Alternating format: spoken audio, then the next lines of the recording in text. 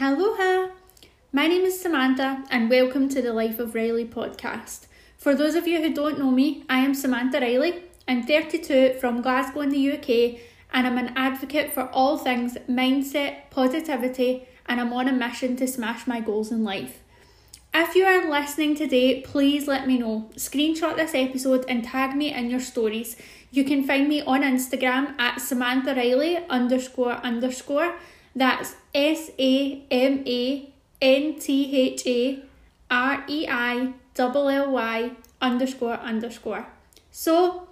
Get comfy or ready if you're out and about and enjoy the podcast. This episode may be a hard listen. I'm going to talk about the hardest parts of my life. I believe it's important as these struggles have made me who I am today and have actually guided me down a path that I never would have had. I'm dedicating this episode to my mum, Julie Reilly, or as I called her, my Julie. As you will have heard in episode 1, she was my best friend, and I spent the majority of my childhood with it being just me and her. My mum died on the 5th of May 2015, and I still say that a part of me died that day too. I wanted to record this episode as I once heard someone say that as humans we die twice. Once when we physically die, and again the last time someone ever mentioned your name. I'm going to do everything in my power to keep her legacy going for as long as I can. My mum was born on the 11th of September 1965, September 11th, and lived in a small town called Stranraer in the southwest of Scotland. It's one of those towns that people may stay in their whole lives and everybody knows everybody.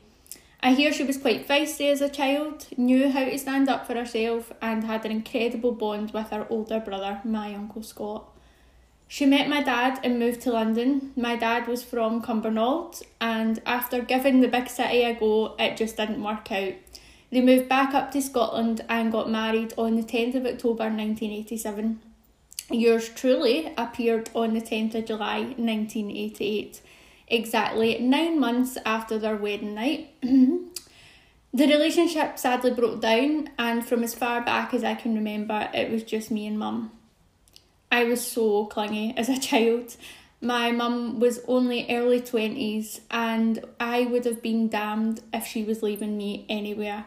No night out or even a gym class could she go to without someone having to phone her, as I was literally having kittens. She never spoke to me like a baby.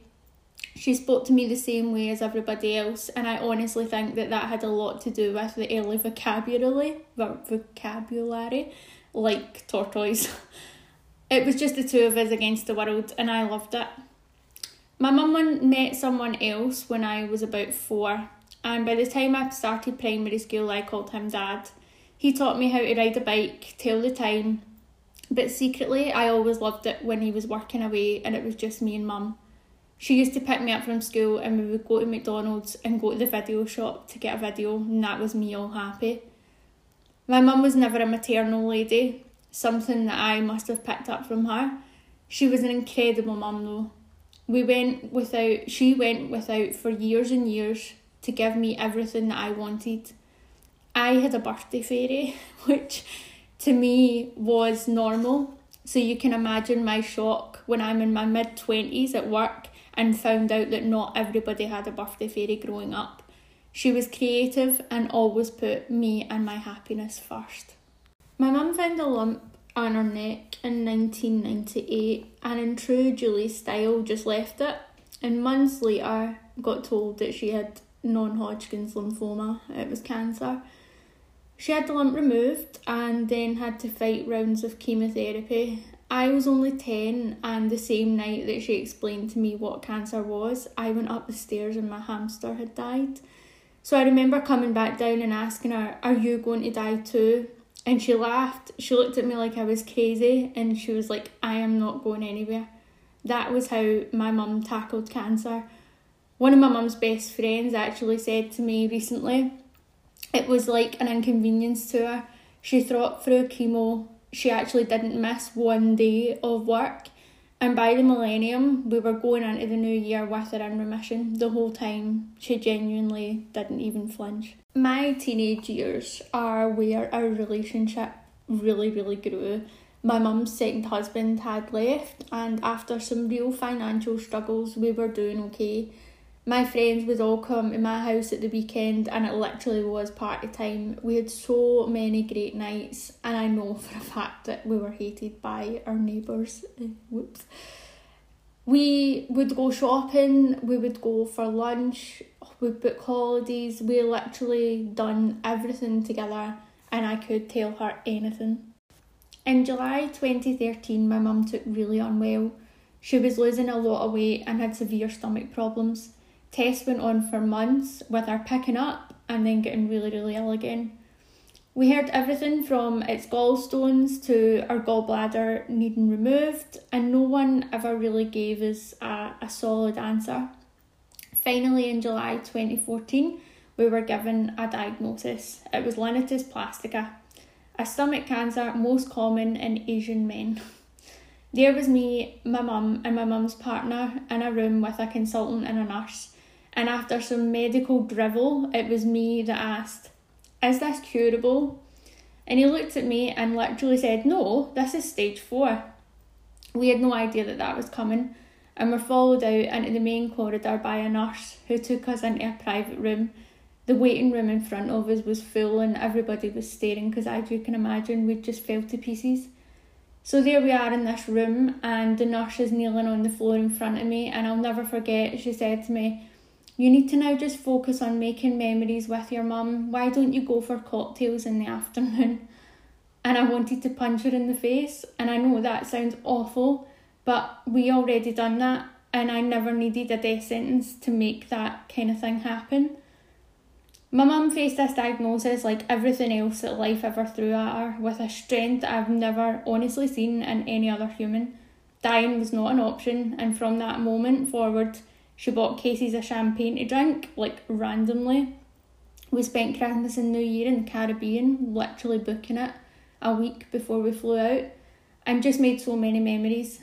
Finally, the cancer did take its toll, and after being admitted to hospital in April, she died on the 5th of May. My mum would be raging if I went into the details of her final month, as that is not what she wanted.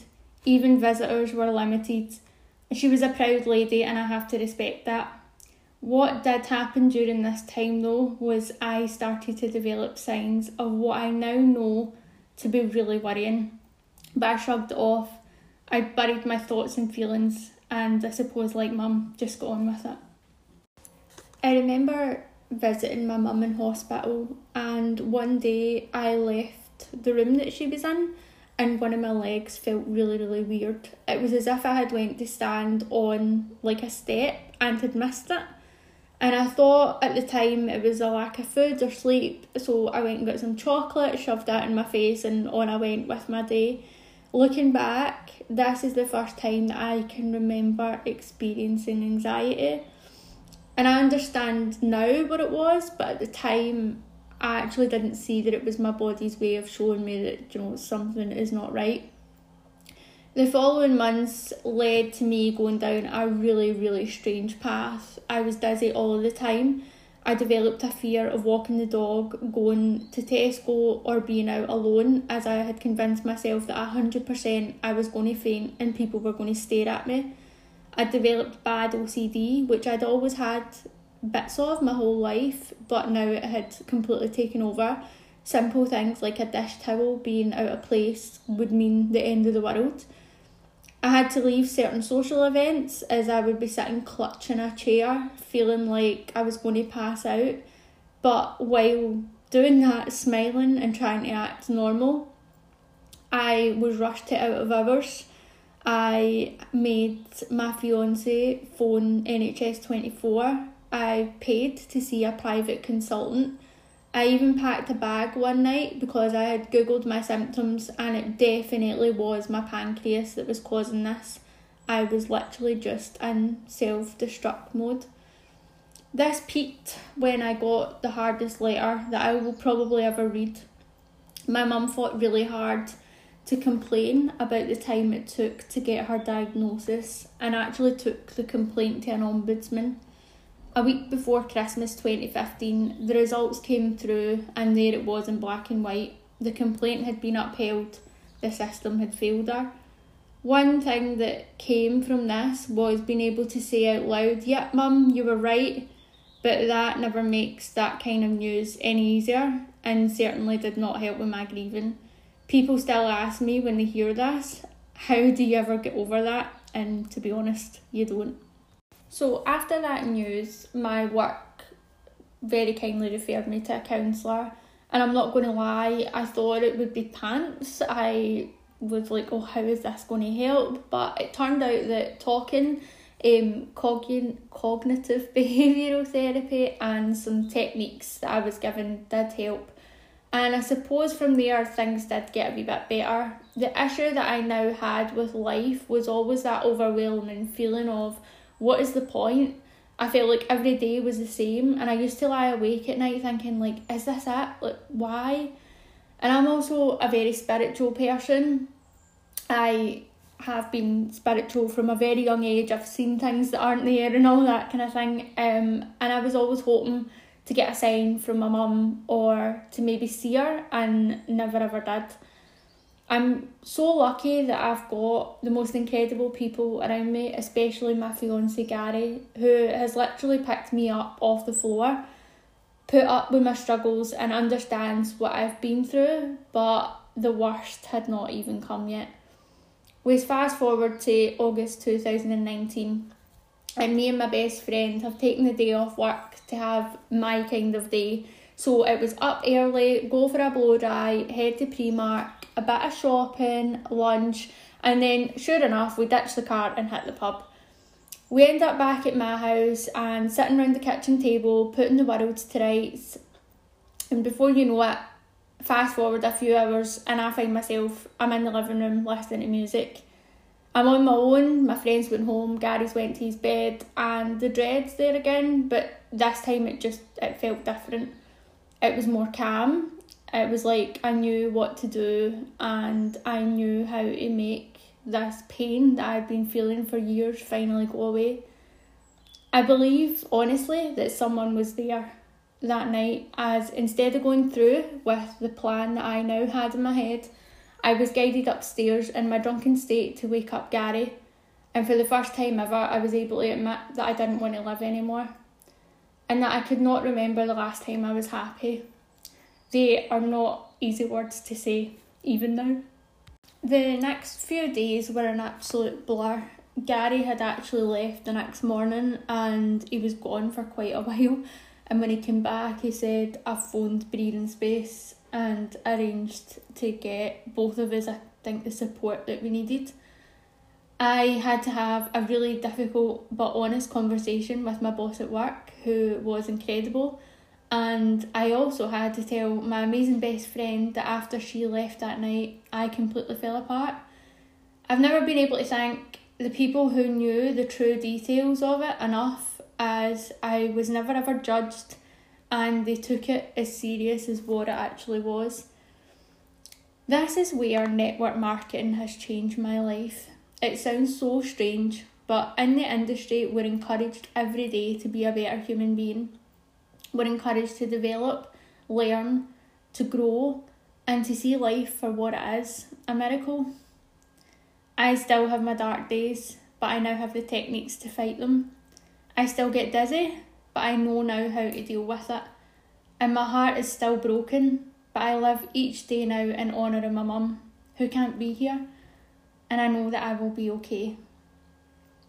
Recording this today has taken hours. There's been a lot of tears, and I'm being honest, I have really pushed myself out of my comfort zone. I hope that some of my story might be able to help others when it comes to mental health, grief or anxiety. I have a wee request from you all. If you're able to, please raise a glass to Julie. I am so proud to call her my mum, and I know that she would love nothing more than people enjoying a wee tipple in her honour. My mum kept a diary for the last few months of her life, and to record this episode for the first time ever, I read through it.